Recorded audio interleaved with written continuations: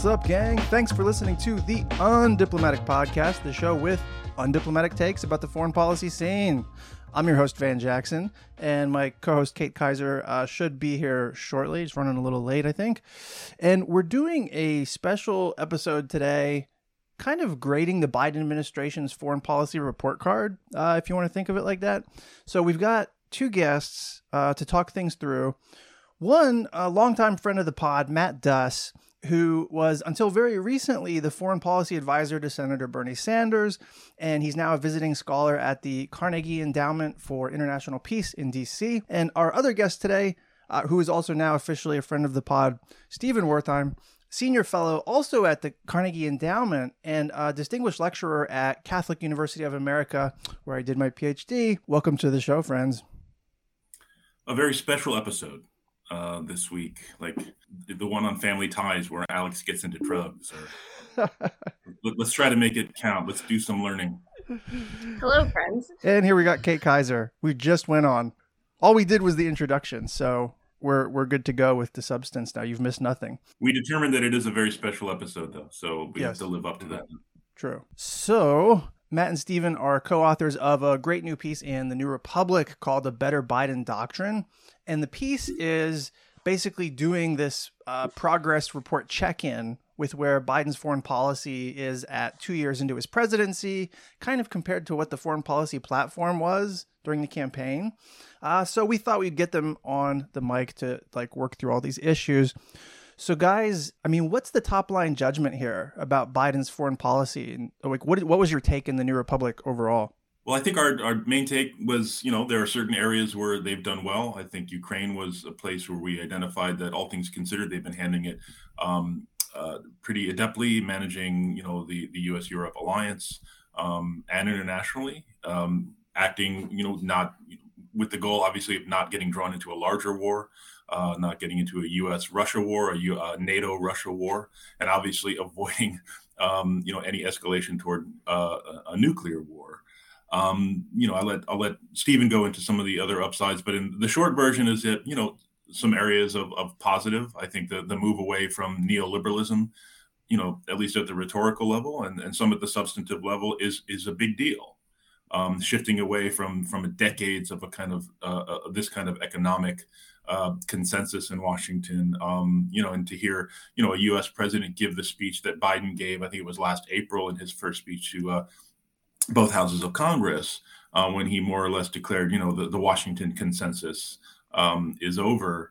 That really does matter. But I think one of the things we get at in the piece is saying these things is important, but actually getting your back into this policy change for the long term is much more difficult. And I'll just finish off by saying that, primacy is a hell of a drug. And it's tough to move off of it. Yeah, and I think despite all the positive elements that Matt has pointed to, we conclude the piece by warning that there's still a quite decent chance that Biden could hand his successor, whoever that is, a U.S. foreign policy that's worse than what he received from Donald Trump. Yeah. And that's not all his fault, or maybe even mainly his fault.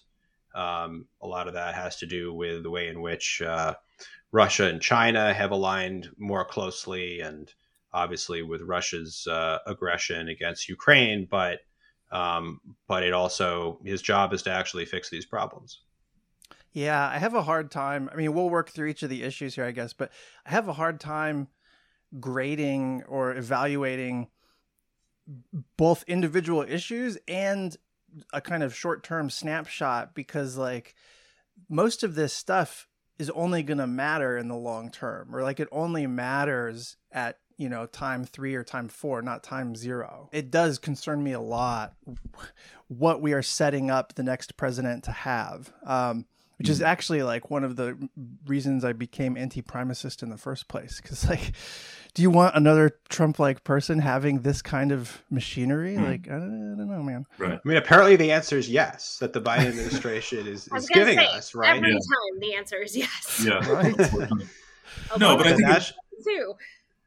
I think it's also everyone, everyone here, all four of us have played a role, I think, over the past few years in putting some really important issues on the agenda and kind of working in a broader kind of context of this political foreign policy movement, which I think has done a really good job in various ways of, broadening and shifting the conversation to focus on some key things like ending the forever wars. Obviously, the focus on Yemen. Kate has done enormous work on that. And we did good work during the campaign, both with Senator Sanders, but also with Senator Warren and others to help write, if not a super progressive platform on foreign policy, a much more progressive one than we'd seen previously. And I think that's important. So I think the kind of, the approach of the piece again was to say, okay, these commitments were made, and how is that going? Yeah, that's right. Like, we're not trying to judge Biden by our ideal standard of what we want America's role in the world to be. He's going to fall way short of that after 2 years, for sure. But we did try to, establish a benchmark that he himself essentially endorsed by being the nominee. So we try to refer to that 2020 platform again and again. And I think, within the administration, there are people who probably support at least elements of all the different elements of our article. And so I think if you think about how the administration has ended up right now, it's pretty disappointing to me, at least, considering where the administration seemed to want to go in the opening months, and then maybe even after the opening year. That's what I was going to say. I think it's fair to grade them as if like they're attempting to transition things, right? Which I think the first year especially, so much of the rhetoric was very progressive. And I think it set up the expectation that there was going to be some bold decision making, right? And in my view, this transition period is what really needs to happen is the challenge to the various institutional powers as it exists, right? Especially within the executive branch, whether that's just in, flipping the interagency process. So like state is actually in charge of all conflict management, not DOD. It's a revolutionary idea, I know. But that's where I feel like it's like, good, but also in some ways using that rhetoric, but then continuing many of the same policies, continuing many of Trump's policies, it almost does more damage to the project because I think, across progressive politics, we've seen kind of this like capture by people in power of the issues or talking points that really resonate with people, but then the public voters become disillusioned when then the policy doesn't actually follow the rhetoric. And so, I don't know, to me, there's like a real risk here that we're just getting some window dressing on just more primacy. Yeah, I mean, I think that the point you just made, Kate, I mean, especially with regard to, well, first of all, let's talk about, ending the forever wars, right? I mean, yes, the decision on Afghanistan, as wrenching as it was, I think, the right one. It was a courageous one. But that's not the forever war. I mean, it's a much broader, as you all know, a much broader set of conflicts and policies and approaches. And one of the points we make, which I think was an important one, is like, yes, it is great that, they have been, that there's fewer drone strikes, for example, but the authorities under which those drone strikes are carried out continue. I mean, that they're not changing the basic framework that could enable a future president, Trump or someone worse, to just ramp them right back up again, because in part they're doing this quietly for understandable reasons. They want to avoid putting up a target. They want to avoid having to getting drawn into big arguments about these policies. But the downside is that you are not changing the consensus if you're doing this all just quietly behind the scenes. That was a great point in the piece too. Like, how are you going to shift the political terrain if you're doing shit stealthily in the background? Yeah. Okay. So Afghanistan withdrawal, good. Largely the ending of the drone wars seems to be good, but also possibly a function of having withdrawn from Afghanistan. Because I mean, like, part of our position in Afghanistan was the ability to prosecute those strikes. So you pull that out and you end up constraining your ability to do drone wars, but the authorization to use military force still there, right? Still the global war on terror, even though you can claim you pulled out of Afghanistan. But Van, it doesn't matter because, as Biden said after the withdrawal from Afghanistan, he comes before the world as the leader of a nation no longer at war. And he said this twice, I think. That's the fucking... I mean, there's an example of actually positively participating in public ignorance that allows forever wars to continue. Yes, it was the pandemic is over of foreign policy announcements.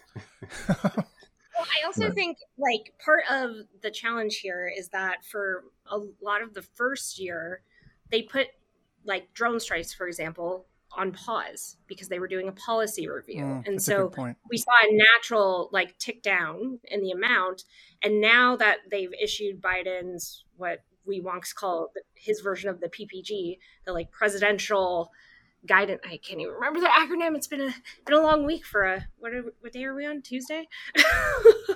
But you know, once that new policy was released, which in theory is meant to limit civilian casualties in these operations, increase accountability in terms of the chain of command and decision making, it's well and good, but it has now drone strikes in certain cases have gone back up, like in Somalia, where, you know, Trump withdrew troops, Biden then redeployed them, and now we're seemingly somewhat acting as the Air Force to the Somali government. And, you know, I'm not like, I don't believe that being anti-war means being a pacifist, but I also think, you know, it's indicative to me that so many inside don't seem to have actually taken the time to understand the real like societal impacts of these policies, not only from a military perspective, but how it also shapes public perceptions of the use of military force, who is actually bombing civilians, right? Like there's this entire PR aspect to this that just continues to not be addressed.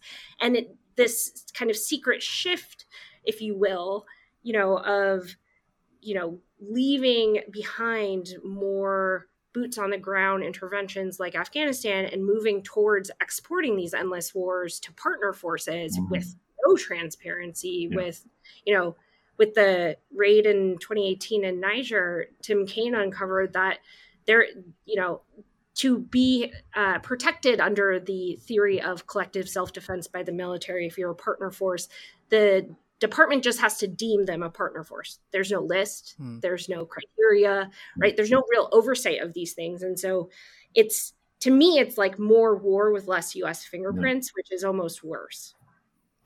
There's no like theory of how do you make the situation better, or a theory of peace even. Like it's inertia that can only be described as militarist, the infrastructure of primacy firmly in place, but then the rhetoric around the issues has shifted, and then certain discrete policy issues have shifted in ways that are like commendable or that signal the right direction. I mean, is it almost like it's the whole foreign policy agenda is like a Rorschach test? Like people just see what they want to see in this? Is it like, am I off there? I mean, I think, I would say I'm willing to, for years, I kind of felt like, please co-opt people like me, end the war in Afghanistan, and then give me the much harder task of trying to say that we need a lot more scrutiny of, you know, quote unquote, lower intensity conflicts. And so there we go. So I still think, you know, this is, I would take where we are now relative to where the Biden team came in on the global war on terror, quote unquote. But to your point, Van, I just lack a sense of what is the basic strategic objective at this point with U.S. counterterrorism operations. Are we trying to go after terrorist groups that have global reach, or are plotting to attack the United States, what is the basic standard that the U.S. government is using to identify our adversaries? There's a lack of. I think it's a hodgepodge. Is the truth, and there certainly isn't a publicly articulated, basic standard. Mm-hmm. Mm-hmm. Yeah, and as we note, I mean, there was an effort that I was a part of, and I think Kate was a part of on in Congress to create a new standard. That was the National Security Reform Act that Senator Sanders and Senator Lee and Senator Murphy introduced well over a year now, that dealt with the authorizations for use of military force, emergency powers as relating to sanctions. What happened to and that? a number of, it did not go forward. And again, this was a very big bill. But given that the administration and President Biden himself had at least, indicated some support for these ideas on the trail. I mean, part of the idea was to put this big package of ideas and reform legislation. One of the things it does is essentially, rewrite the War Powers Resolution to tighten up the definitions to make it much clearer what we were talking about when we talk about hostilities and things like that. Mm-hmm. And it's very possible, and I very much hope sometime in the future you can kind of use this thing for parts. You don't have to pass the whole thing. You can take small pieces of it, because I think all these pieces are important. Yeah. But again, there was just not much interest at all from the administration. And again, they've got a lot to deal with. But I mean, I know as we we repeatedly return to, based on the commitments and things that they had said themselves, I think it's right to try and hold them to some of this.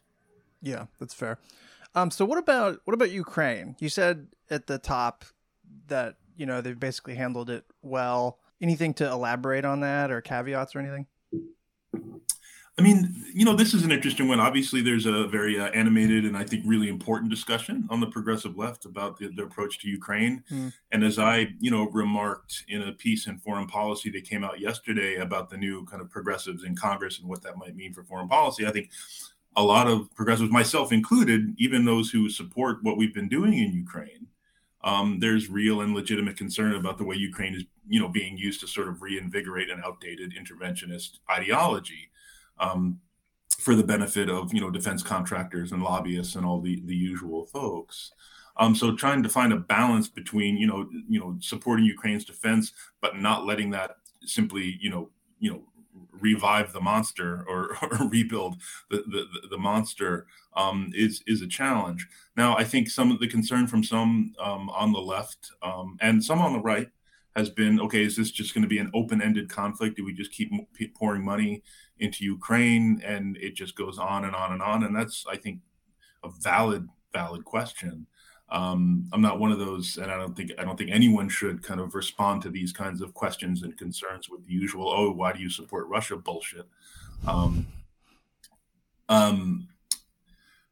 think that, the administration, at least as far as I've seen, even if their diplomacy is not at a level that I think some would want, I think it's pretty clear that they have been keeping these feelers out for the moment when Putin shows that he's actually serious about trying to end this conflict in a durable way, and that moment has not yet come. I know some here may disagree, and I'd love to hear it, but that's kind of my take on how things are going. Stephen? Yeah, I have a similar view. I am concerned about where the war goes from here. We've kind of caught ourselves in a trap where anything but total victory by Ukraine will seem like a loss. Yeah. But total victory by Ukraine would be potentially extremely escalatory and is therefore not in the interests of the United States, especially if we're talking about Crimea.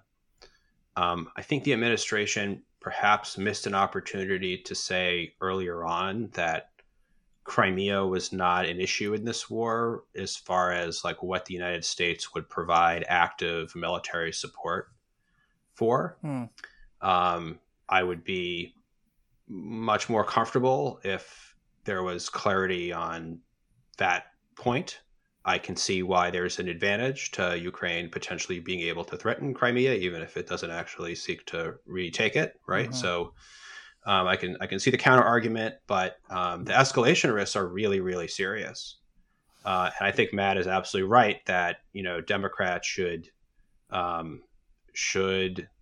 welcome scrutiny of where our arms are going, of what the strategy is, et cetera, and potentially join in legitimate scrutiny where that's raised by the new Congress. The other thing I just want to say, and it was an element of our piece, it's not so much about the administration's policy toward the war in Ukraine itself, but we may never get a safer moment to effectuate a transition from U.S. to European leadership of European security affairs. Yes.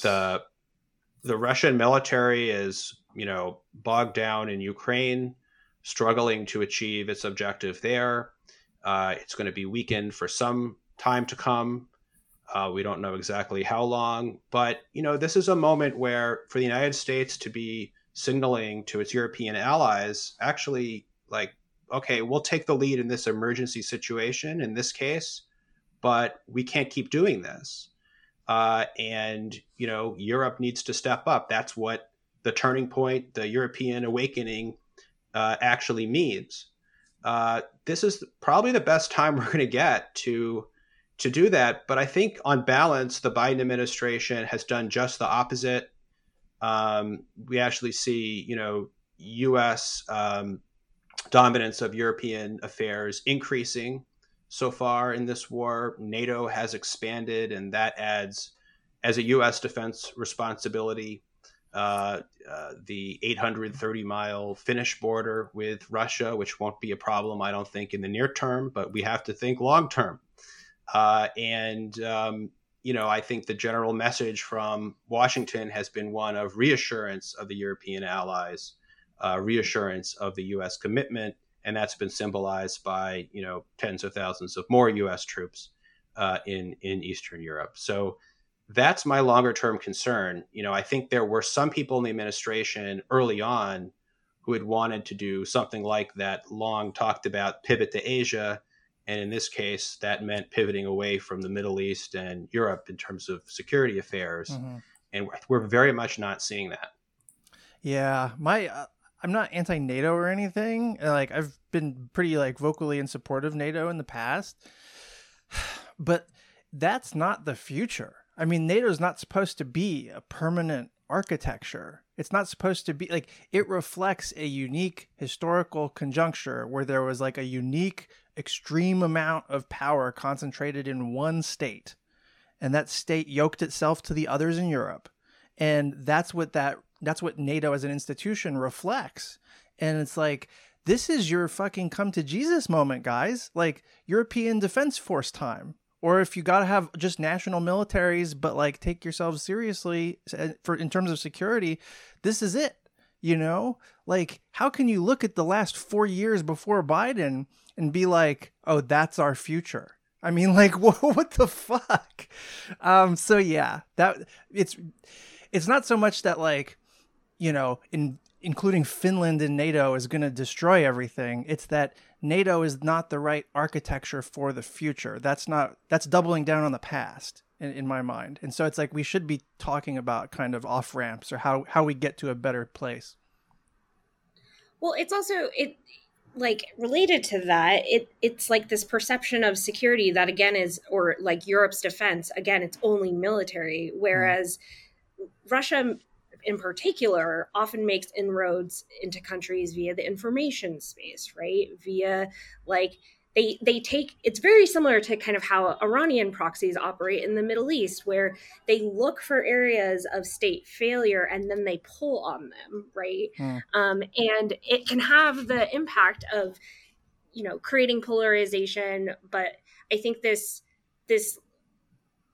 NATO is a intermediary structure, right? Where it becomes a democracy organization sometimes, then it's a military alliance. And I would to me, it's if we're going to start with NATO, because that's what we have, can we at least how they have each country has to spend 2% of its annual budget on the military, right? Why don't we have that for social programs in those countries who are part of that? Actually, if we want to build democratic resilience, which in theory is like our best defense against rising fascism around the world, and people who are willing to use their power to maintain supremacy in certain cases, if we don't actually begin to question like what makes us safe, and the fact that all of this militarization over, since the end of the Cold War, we'll just start there. It time and again has just created more conflict. It has not necessarily de-escalated things. I think people they lean back on this like, well, the world is safer than it's ever been. People have more access to information. There's less poverty. These are all wonderful outcomes. But at the same time, right, power has become much more concentrated amongst a certain subset of people, I think, than a lot of times in history. And that to me is what's so dangerous, because it's so interlinked with the mass inequality that we have globally, economically as well. One of the things I really like about Kate is that like she doesn't let you take your eye off of like how might we get to like deeper forms of security. Okay, also I have a question for Stephen about what you said about the escalatory factor of retaking Crimea. And I'm very interested in your response, because I've read like Timothy Snyder's writing about this, especially since the mobilization, right? And now if Putin were to use nuclear weapons, whether in Crimea on a front line, right, he would also then be nuking Russian soldiers who he would then, in theory, right, domestically be held accountable for. And so I'm wondering, right, because he is managing such a complex political calculus and has kind of boxed himself in certain ways, whether at this point it actually is escalatory, or, I've been doing engagement at the UN recently, and it's been very interesting to talk to countries in the global South who I think would be very amenable to your argument that the Biden administration should actually be, focusing its coalition building on the principle of protecting sovereignty, right? That's kind of a universal norm that everyone can get behind. Even China has been very vocal, as it has been, with regard to Putin's war and sovereignty. And a lot of the points that they make is that one, nuclear use is really a red line for them, and them kind of being on the fence, not necessarily saying anything, abstaining from votes, et cetera, et cetera. And so anyway, I just wanted your take on this, because I agree. Like when the progressive letter was drafted in April, for example, last year, that was absolutely a very risky moment of possible escalation. But as these dynamics change and the politics change, like how does that play into the potential of nuclear use? Because I've also heard some people who are like, well, once he uses a nuke, it's over. So he's not going to use a nuke. Yeah. I feel uncomfortable trusting that, right? And that's the problem of deterrence. Yeah. What do you think? I think that, first of all, like our debate about nuclear escalation risks has waxed and waned in the war much more than probably the actual risk level. The actual risk level, I think, has been kind of persistent and fairly constant. But note that we have not seen a Ukrainian attempt to retake Crimea, right? Which, to be clear, like, under international law, Ukraine is perfectly entitled to mount that offensive, right? It's Ukraine's territory, but that's different from the United States, actively supporting such an effort with weapons and intelligence and so forth. I think the issue here is just that that his regime is threatened would be something that potentially could cause him to use nuclear weapons, either in a demonstration or in an actual attack. And that could happen, absent Crimea coming into play. That could happen due to domestic developments. But that would be a a hairy situation. And I think Crimea is different from elsewhere in Ukraine because it has been really incorporated into the Russian Federation since 2014, illegally, of course. And Putin has staked a great deal of credibility. And for him to be facing a situation where he's not only failed to take territory or achieve any goals in Ukraine as a result of the war he launched in February 2022, but he's also now being rolled back further. There we see somebody who was already proven to be willing to take risks with his back up against the wall and an arsenal of 5,000 nuclear weapons, including tactical nuclear weapons. So, it's a level of risk I am sure not comfortable with.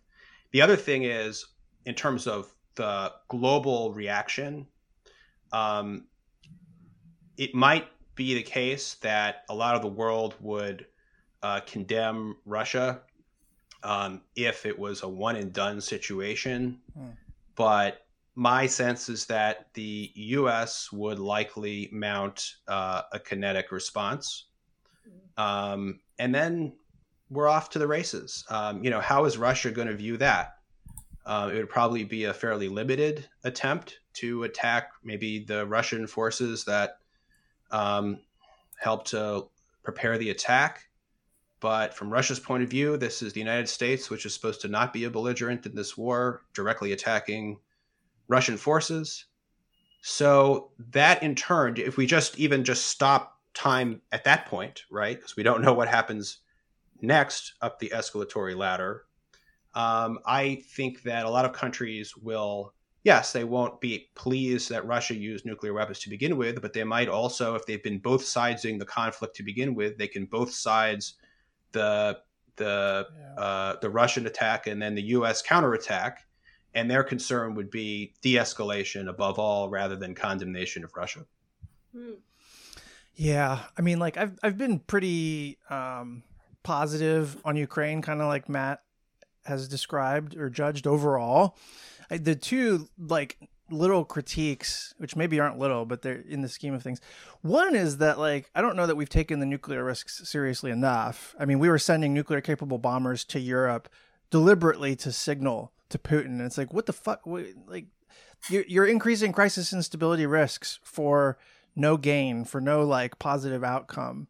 The idea that like that's going to change his calculus seems laughable. So it's not, there was no upside to it in my mind. So it's like taking the nuclear risks more seriously, like has got to be in the picture. And then the other one is like I'm all for soaking oligarchs and like seizing oligarch yachts and stuff.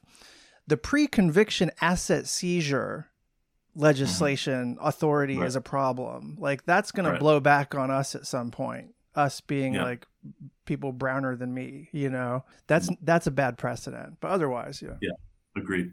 There's this big issue that I had in my notes called Middle East policy, but like there's like 17 items within that, and you guys are like much better positions to talk through this than me. Like Kate, Matt, Stephen, how do you break that down? It's easy. They made some, I think it was important and commendable that they named a special envoy for Yemen, Tim Lenderking. I think the ceasefire and the extended ceasefire, but the ongoing talks, the kind of diplomatic energy they've put into this is important. They, came out early on with the president announcing an end to quote unquote offensive support, continuing defensive support. We pushed them for months to try and clarify what that actually means. What is defense? And as of today, have yet to receive a really good explanation. But all that to say, they have diminished the amount of support they are giving to the Saudis for the war in Yemen. Are they following the letter of the War Powers Resolution that Joe Biden supported as a candidate? No, they are not. But still, I think we give them some credit in the piece for the work that they've done. Beyond that, there's not a lot that I can say that's good in the Middle East. I mean, they straight up broke their promise to rejoin the Iran deal. I think we may very well lose it. I think that's an enormous negative. And And that's driving us closer to Saudi Arabia, yeah? I mean, or... It is, no. And again, they'll justify itself. this. They'll justify this by pointing to Ukraine, right? But the truth is the policy was trending this way before the Russian invasion happened. And I'll just put it very bluntly. Joe Biden has framed up a conflict between democracy and authoritarianism in the Middle East. His administration is squarely on the side of the latter. Damn. Other than that, though, high marks. Yeah. Jeez. I feel like the Middle East is truly where like the rhetoric not matching reality is just so stark. Like the Yemen case is very, very good example where they came in saying all of the right things, right? Mm-hmm. His advisors had signed letters opposing the support, doing a mea culpa, although it was only a partial mea culpa, if I may. And I think it's like kind of got our expectations high for what they might be willing to do. And while appointing Tim Lunderking, special envoy, was very, very important, and Tim has actually done a ton of work, has worked hand in foot with the UN special envoy to try to not only extend the ceasefires, but get larger negotiations popped off. And I think we've seen some effect of that diplomacy over the summer when, after the last ceasefire, or I guess it was this fall, expired, the Saudis still have not resumed airstrikes in Yemen. And negotiations are largely between the Houthis and the ostensible Yemeni government as it exists in this new presidential council, which I could go on about the challenges of that and how it threatens to recreate, previous corruption flows and patronage that really were the precursors to Yemen's revolution in 2011, which is where this conflict comes out of. But the challenge is that when they appointed Mr. Lunderking, right, he was given a mandate over negotiations and trying to shore up the humanitarian situation. He was not necessarily given power to influence the entire agenda when it comes to Yemen. And because Saudi Arabia has seen Yemen as kind of its like little brother for decades, right? And believes that it has like the right to somewhat dictate what goes on within Yemen or have access to various ports and borders and things like that. There has not been a larger rethinking of the relationship that got us to where we are now in the conflict in Yemen. And that would have actually looked like, banning air-to-ground munitions writ large versus one type of bomb that can be dropped from one type of fixed-wing aircraft, right? Like a tiny subsection of the 35 billion that we identified in pending sales to Saudi and the UAE when they first came into office in 2021 that could be canceled potentially. So, and again, you see that's kind of on the Khashoggi murder too, where Biden said, I'm going to make him a pariah, right? About MBS, the crown prince in Saudi Arabia.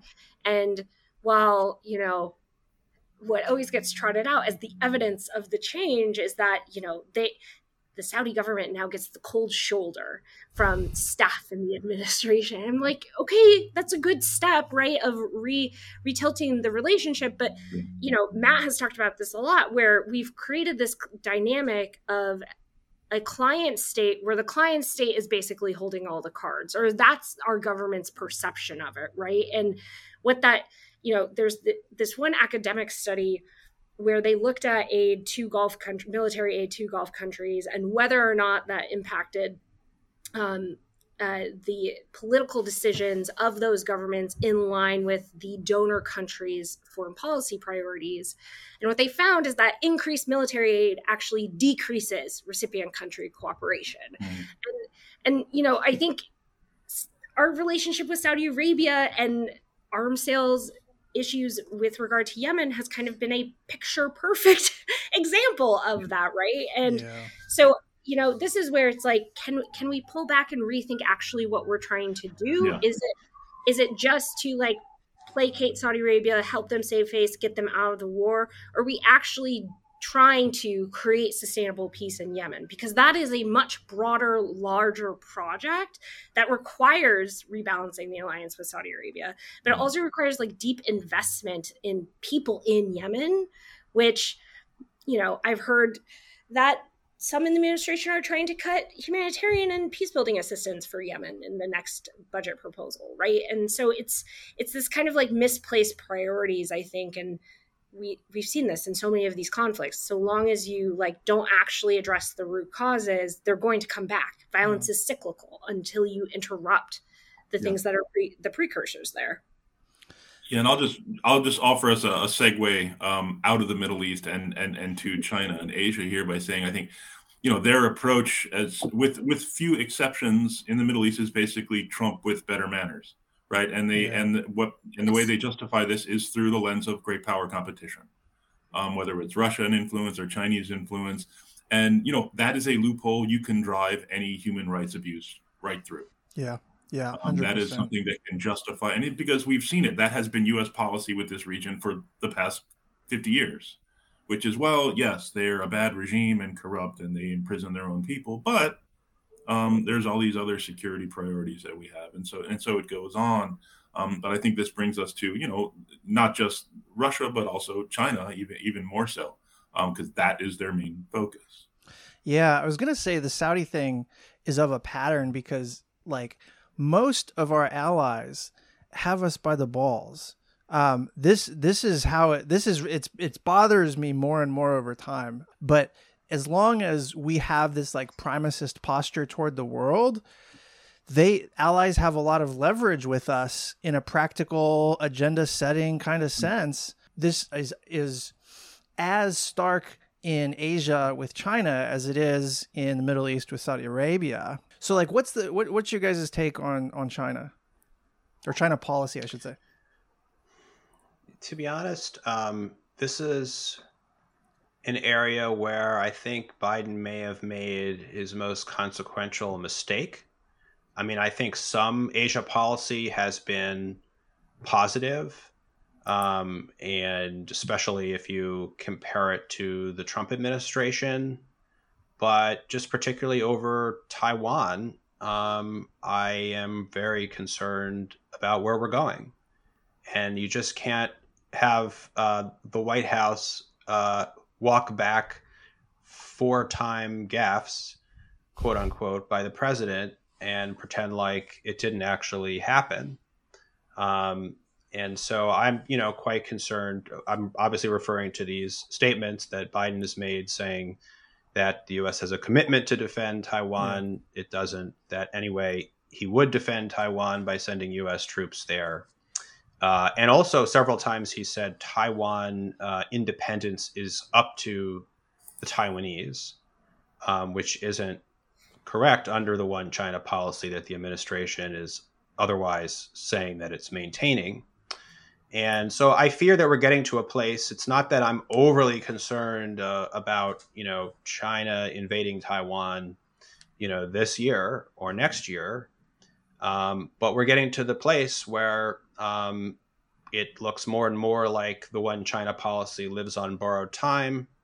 And it seems as though the United States or it could plausibly be argued, particularly in Beijing, that the United States sees Taiwan as a strategic asset that has to be kept permanently separate from mainland China. And so we are dancing right up to a well-known red line that we know that Beijing has. We just don't know exactly where it will decide that line has been crossed. And, you see U.S. allies and partners in the region very much respond to these developments, particularly striking in Japan, which is now pledged to double its defense spending and develop strike capabilities against China as well as North Korea. So I really worry about relations with China as being potentially the most consequential negative development that we've seen from the Biden administration, as bad as Middle East policy has been. Matt? Well, it's worse because it has climate implications. I mean, yeah, that's what I'm so worried about, is that we're closing off pathways that we need to actually not have an unlivable world. Yeah, there's that. And, the administration has dealt with that in a really interesting way by saying, yes, I hear you, Kate. And, we insist that challenges, I'm now paraphrasing the national security strategy, right? We recognize that challenges like climate change and pandemics are as important as traditionally defined security challenges. We And see yet, you, we hear you. Yes. Yada, It's yada, a threat. Yada. Yeah. We're not doing anything. I mean, that's not fair. I mean, our investments are really important on climate, but Yeah. I mean, so like, I think they've done a reasonably good job on crisis managing Sino-US relations, right? So like A-, I don't know. But then it's like a fucking D, F. What's the lowest grade you can give on like the long-term trajectory? This is where like the area where Biden is Trump plus. And it wasn't long ago that having any family resemblance to anything Trump was obviously bad, evil, dangerous, corrupt, whatever. And we're not just resembling, we're outbidding Trump, you know? Yeah. Like Biden is conducting Steve Bannon's dream China policy. Like I've been having to go back and look at all the things that Steve Bannon wanted to achieve. And it's his fantasy China policy. And like that should give us pause, but it's not. You know, We're doing containment now, partially. Like and this is what we're going to hand off to the next guy. I don't know. It's a fucking disaster. Yeah, no, I hear that. I mean, I think part of it is, I mean, I think they rightly, and this goes into the stuff, you know, partly the work that Jake Sullivan was involved here at Carnegie around foreign policy for the middle class, which I think, you know, represents an important recognition that came out of the 2016 election, which is that huge numbers of Americans are completely, you know, they have no connection to the foreign policy so-called consensus as it's been carried out in Washington. It does not speak to their lived reality, and that is a problem. And so their entire focus, and Jake was here at Carnegie at the beginning of December for a conversation with Carnegie's president, Tino Cuellar, and I thought it was very interesting because it was a foreign policy check-in, but it was almost entirely about trade. And I think that speaks to their focus. It's like, you know, foreign policy has to deliver and be seen as delivering for American communities. And I think that is a sound theory of the case. But I think to take this to the point where they have been, which is wrapping all of these investments in American infrastructure and Americans' health and their communities around, this is how we compete with China, I think that is going to have enormously negative consequences. I mean, we should be able to justify investing in American communities because that is what a government does. That's what how a responsible government behaves, you know, toward its people. And yet. Yeah. Well, it's politically popular. Yeah. All of the policies that they're trying to pass, right? It's like we don't need to fearmonger about China and then to drive more. To get the hawks on board, they need to kind of dangle this stuff. And I think we always see this. If you kind of reinforce, and I'm telling everyone on this call what they already know, but to reinforce this kind of framing is you know, gets us in a bidding war, which the right will always win. Yep. I do wonder. Go ahead. Sorry, yeah. Just as the new Congress comes in, the Republicans are going to set up this select committee on China, led by a guy who openly says he wants a Cold War with China in those terms. I do wonder whether the proliferation of Republican pontification on China now might cause some Democrats to stand up and say, that's actually not what I agree with, and create some space in reaction to some of the more extreme GOP statements. Maybe I'm just too much the optimist, but I'd like to see that happen. Well, I hate to break it to you, Steve. Senator Menendez might have some things to say. No. I think I will just say I think there's a lot of great work being done to make that happen, to pressure and support and encourage and you know, to build a movement that can support the congressional champions who will do exactly the pushback that you're talking about, and that's something we've not had in years past. So. Yeah, it's not going to start with Bob Menendez, but I think maybe it will start. I think can I just say, for all of the listeners out there, last go round when Congress was trying to pass the CHIPS bill and they attached it to the Strategic Competition Act in the Senate, right? Democrats largely thought that the hawkish China policies that were being put forth by Republicans and then accepted in order to get votes to pass these bills, that it was just and its role in driving racism against Asian Americans, anyone who looks Asian, right, in the United States, driving racism against them and violence for that matter. A lot of the perceptions on the Hill from members was that it was just a messaging problem. If we just insert some language saying we oppose anti-Asian racism and hate violence, then it's fine. And I just want to emphasize that's not how things work. Because ultimately, right, like we are othering the Chinese government, people in China, that only Americans can only succeed if China loses. That's a zero-sum game that ultimately, right, is going to drive people to extremes. And so this is where it's about, like, what is the actual strategic end with China, right?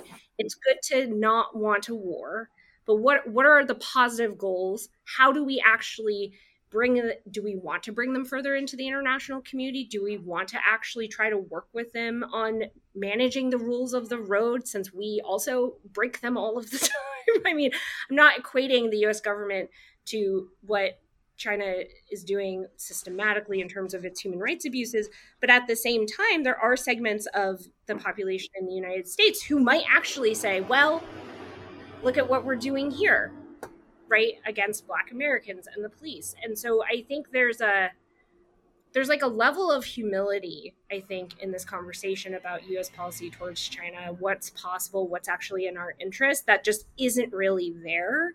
And there's this kind of like rush to determine and define what the rise of China actually means.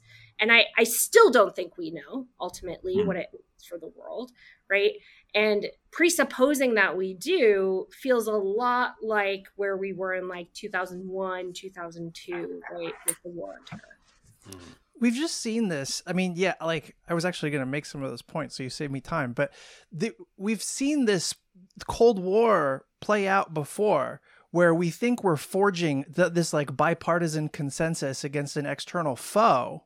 And then the other side in that consensus decides to say, oh, well, yeah, we still agree about the threat thing, but because the threat is so large, we can't do these public goods things anymore. We can't do this, having sane labor relations and like not repressing labor, and we can't invest in national infrastructure anymore, right? We can't afford the welfare state, right? Because we got to deal with the big bad. And so like that is a proposition that we know the Republicans are going to take and then use it to austeritize this whole nation that we think we're building, right? The public goods wager that Democrats are making on the back of the China threat is a bad wager. We have historical evidence of this. It just doesn't make sense. And like you see people like Joe Manchin, you see people like fucking Tom Cotton, they're making it very clear.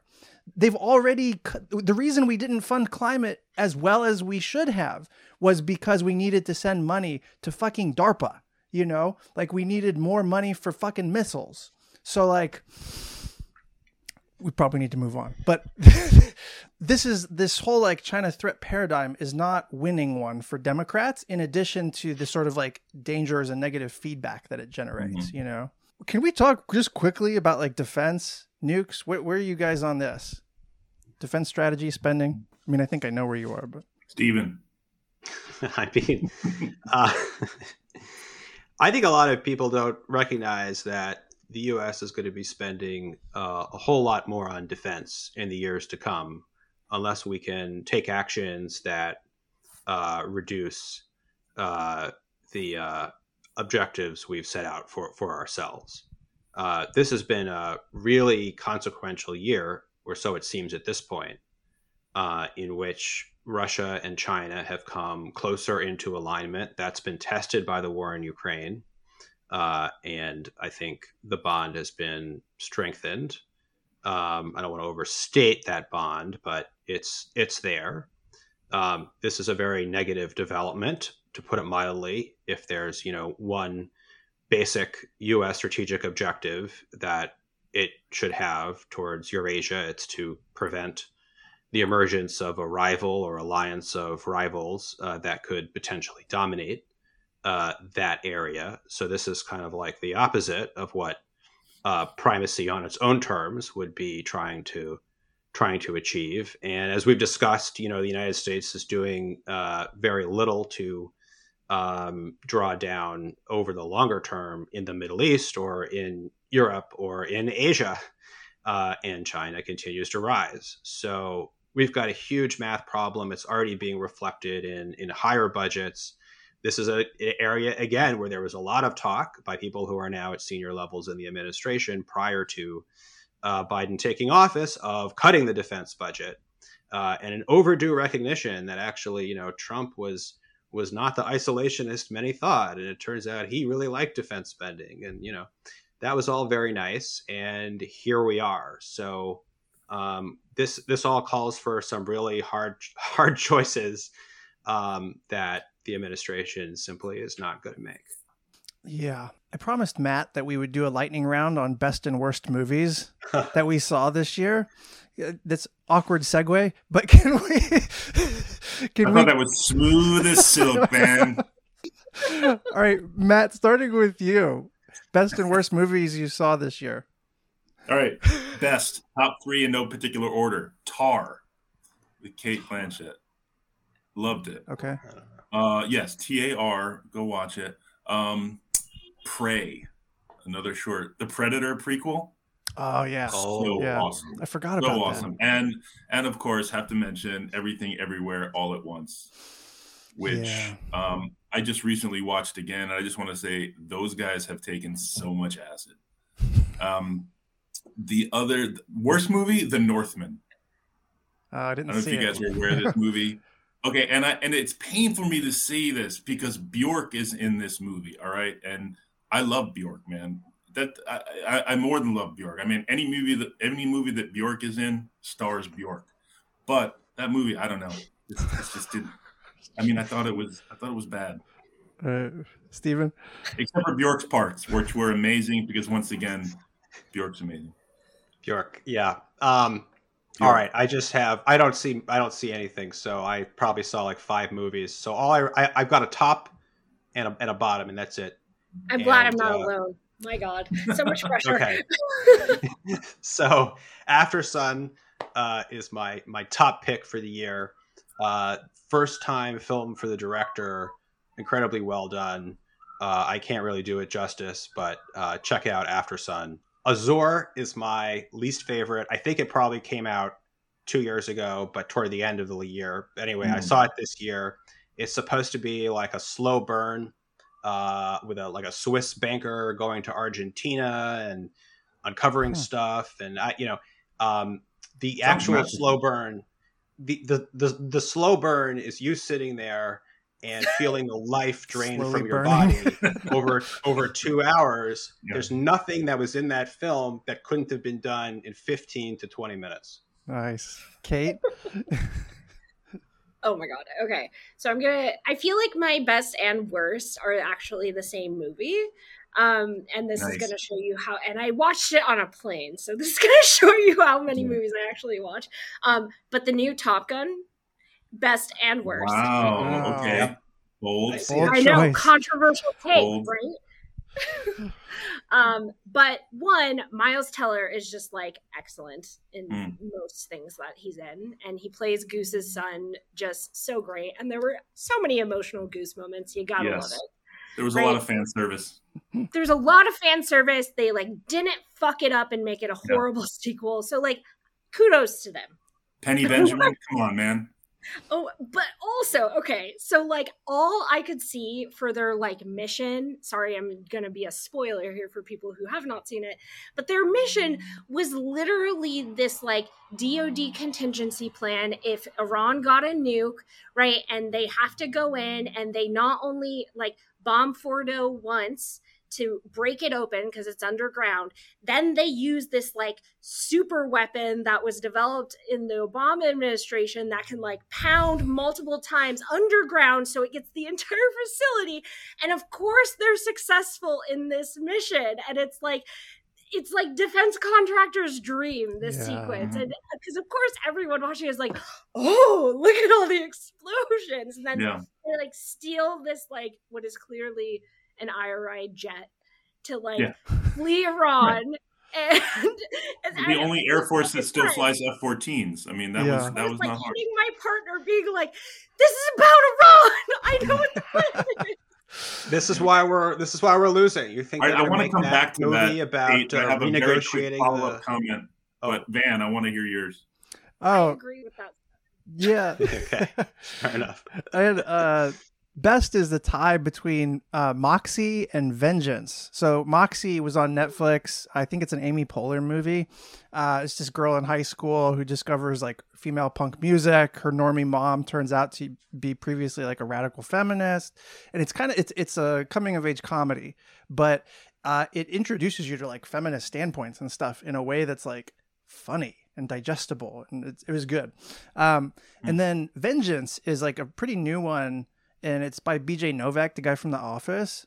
And it's so good. It's got a good story. It's funny. It's got some surprises in it. And it's got a lot of Texas culture in it, which like I have this weird love-hate thing for Texas. And so seeing that and feeling it was like had a kind of nostalgia vibe to it. The worst, Glass Onion, I'm afraid to say. I'm a huge Knives Out fan, and I had huge expectations for this, and I just didn't feel like it lived up to it. Good choices all around. All right, last quick comment on Top Gun. Kate, have you heard the theory that basically that Maverick died in that plane crash in the beginning, and the rest of the movie is him just redeeming himself in limbo? What? Yeah. If that's limbo. Wow. Yeah. No, that is him just like, redeeming himself for all his past, with Penny Benjamin, with Goose's kid, doing the mission, teaching the pilots. Right. And then at the very end, he ascends to man cave heaven, right? Because I was going to say, his like own hangar that he's like decorated. Right.